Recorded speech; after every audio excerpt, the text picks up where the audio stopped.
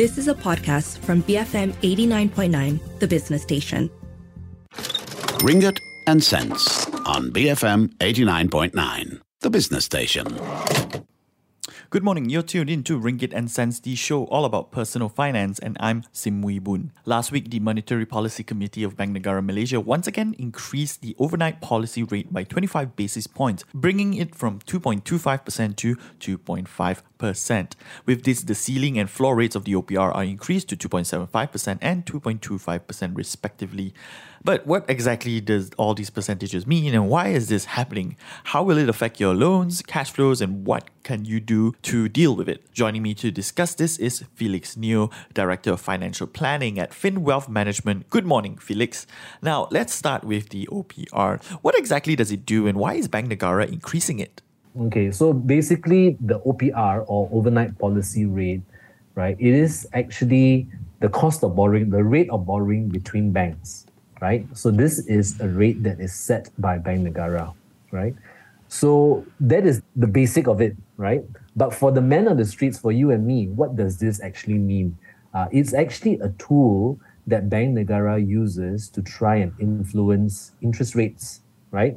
And this means the influence is felt both in terms of lending rates as well as deposit rates. What we have experienced over the last couple of months is that when OPR goes up, and then we will get so-called a love letter from the bank to let us know if you have any loans with the bank, please take note that the interest rates for those loans have actually gone up, right?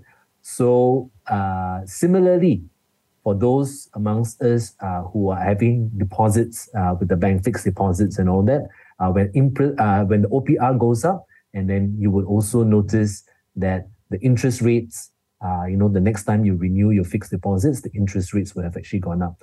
So OPR basically is a tool that the Bank Negara uses in order to influence, the cost of borrowing. Okay, so why is this happening then? When the economy is actually contracting, right? Let's say when, the economy is actually not doing very well. So the last time we saw that was so-called perhaps during the global financial crisis. So we saw the interest rate actually drop, right, from 3.5 to about 2%.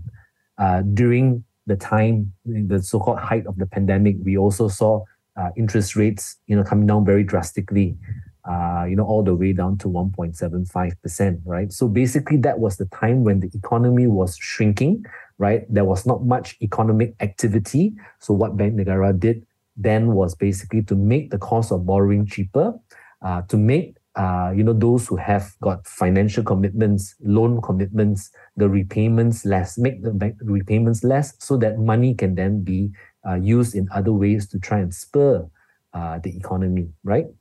So that's when interest rates will, Bank Negara uses the interest rates, influences it in order to come down so that it will spur economic activity. And the reverse is also true.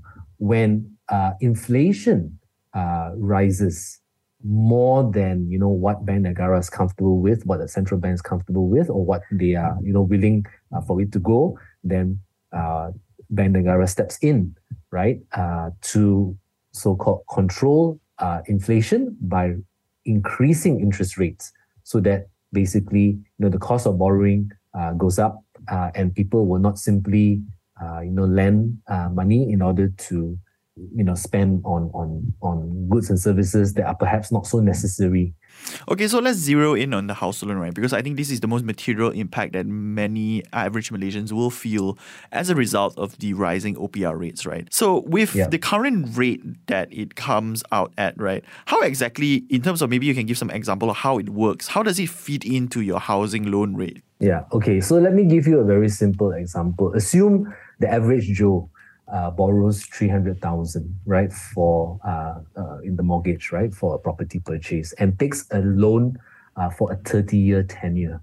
If interest rates was at 3%, right, the monthly repayment will be about 1,264, right? So that's about 15,177 a year, right? Now, if interest rates were to go up by 0.25%, 25 basis points, Now, instead of paying 1,264, the borrower will have to pay about 1,305. So you're paying about 40 ringgit more. For a 300,000 loan for a 30-year tenure, a 0.25% interest rate increase would increase your monthly repayment by about 40 ringgit a month, or almost 490 ringgit a year. So that is every 25% increase. Now the issue, Sim, is that we are not seeing one round of increase. We have actually gone through a few rounds, and there might be a few rounds, some more, right? So let me move it, a little bit further, a little bit higher, right? Instead of 3%, let's say now the interest rate is 4%, right? Assuming perhaps 4 rounds, right, of rates increases. So instead of paying 1,264 that we heard just now, at 4%, you might have to pay about 1,432. That is actually around 167 ringgit a month, right? It works out to a little over 2,000 a year. In addition, when it comes to the loan repayments. So this actually is when it gets a little bit more tricky, because obviously the price of general goods and services are going up. And in addition to that, we also have to factor in this rise in loan repayments, right? So, a lot more cash flow for the working public will need to be channeled towards loan repayments instead. This brings up a few kind of questions that I have, right? I want to start off with maybe those that during the lower rate environment during the pandemic, right, that tried to take advantage of the low rates and take a house loan or buy a house, right, which was generally what was being told, right? You see, maximize the loan. Yeah, but you see, 90%, yeah, but you see, the thing is, right, like, okay, when you buy a place, right, it doesn't mean that you're getting the house immediately, right? Affordable housing, 500k, around that, but most of these are not ready. They will say you buy this, 2-3 years later only you'll be ready, and that's when the loan kicks in. But factoring in this rate increase, right, I mean, the calculation will be off already, especially for those that are looking for affordable homes. A few hundred ringgit change in monthly loan is a big number. It makes a difference, right? So how do you factor in that, right? I think, you see, one of the things that we do tell our clients is this, right? You need to be mindful about your borrowing. So I'm sure people would have heard of this debt to servicing ratio, DSR, right? Yes. Some banks will say it's 1/3. Some banks are quite happy to give you a loan. Perhaps, stretch you a little bit, and they're still quite comfortable. But for us, we always recommend to our clients to go for a DSR of 30% and below. Why 30% is simply because it gives you a little bit of buffer, just in case the rates go up like now. In the scenario that you painted just now, where a person who's buying the property under construction, right? Maybe it takes 2 years or 3 years to be completed. And yes, while the interest rates will have gone up and therefore the loan repayments should rise as well, hopefully in that 1 or 2 years or 3 years, of construction, hopefully your pay rises in tandem to be able to, bridge that additional repayments. But as you and I know, in the last 2 years, we have seen, quite a number of sectors in the economy, where people may have faced some pay cuts or continue to, be unable to get a new job, right? Or, have to pivot away from their previous employment, and now while they are working full-time, but then salary ranges might be lower and all that. So as a result of that, you should actually borrow what you can afford based on that 30% DSR or less, and not based on what the banks will lend you, because very often the banks may be a little bit more optimistic, right, or bullish in lending you perhaps more than what you should actually be, setting aside for a loan repayment. Okay, but saying that, so this environment now creates, maybe it's less easier to get a bank loan for a house now? If the banks some banks would probably have increased their credit valuation, how they do their scoring, right? The credit scoring when it comes to loan repayments, and they want to be a little bit more sure. So yes, I suppose we would have those type of client profiles where they will find it a little bit more challenging. But the same can be, for those who have slightly higher incomes, because, they might actually have more than one loan. And when we talk about interest rates going up, it's not affecting just the roof over their heads. It is also affecting their investment property in addition. And when you add all of that up, it actually can be quite scary. And there have been, the market generally, there was a lot of pushback by tenants.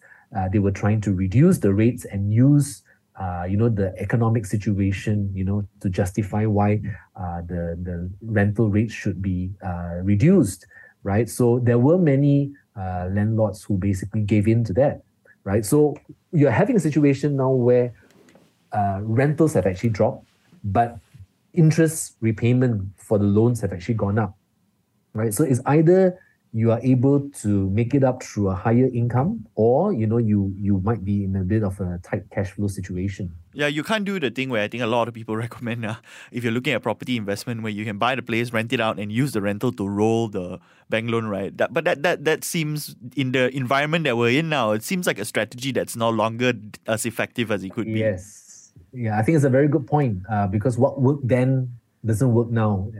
It might come back again in the future. I'm not sure. But definitely, the majority of people that I speak to, at least, would have a negative cash flow for their properties. Those who have actually purchased properties as investments, there will be a negative cash flow, right? So that means they actually have to use a little bit of their income to supplement the loan repayment. And not forgetting, for those who actually have investment properties that are, condo, strata title, type of properties, you also have to factor in the cost of the maintenance fees. Yep. Which is not very little. In some places, it will be quite a hefty sum. Okay, we're going to take a short break for some messages. Don't go anywhere. Stay tuned. BFM 89.9. Welcome back. You're tuned into Ringgit and Cents. I'm Sim Wee Boon, and today's topic is the overnight policy rate and how it impacts your finances. My guest today is Felix Neo, Director of Financial Planning at Fin Wealth Management.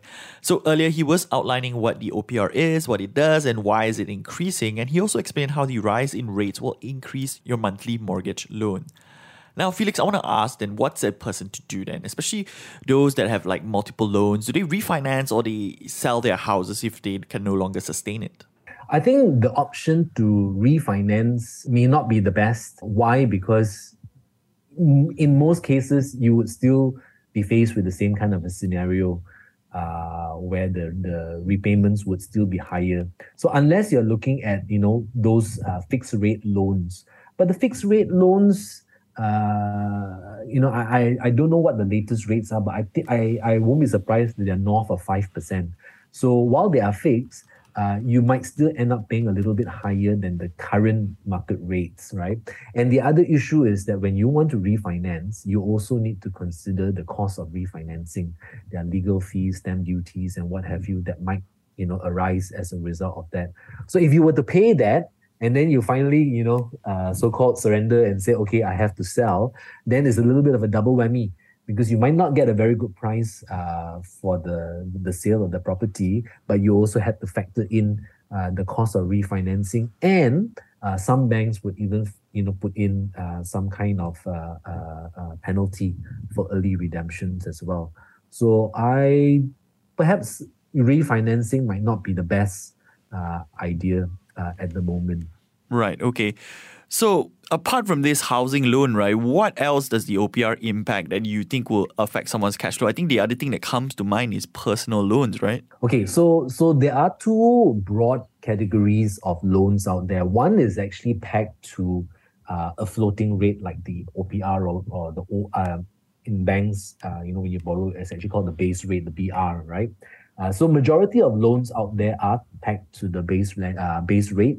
So it will actually fluctuate when the base rate goes up. But there are also quite a number of loans out there, type of loans out there that are fixed. So personal loans tend to be fixed rate loans. The higher purchase is another category of loans that tend to be fixed rates. So fixed rate loans will not usually change even if the interest rates were to rise. Felix, I want to talk about now maybe more on the money-making aspect, which is investments, right? Does the OPR rate, right, have any material impact on how you invest, on the type of investments that you make? Well, obviously, if the OPR increases, that means the bank deposit rates would have also increased. So for many people out there, the bank deposit rates, the fixed deposit rates, for example, represent so-called a risk-free investment, right? I think in Malaysia, we've never really had a situation where banks, so-called tutup kedai lah, close shop.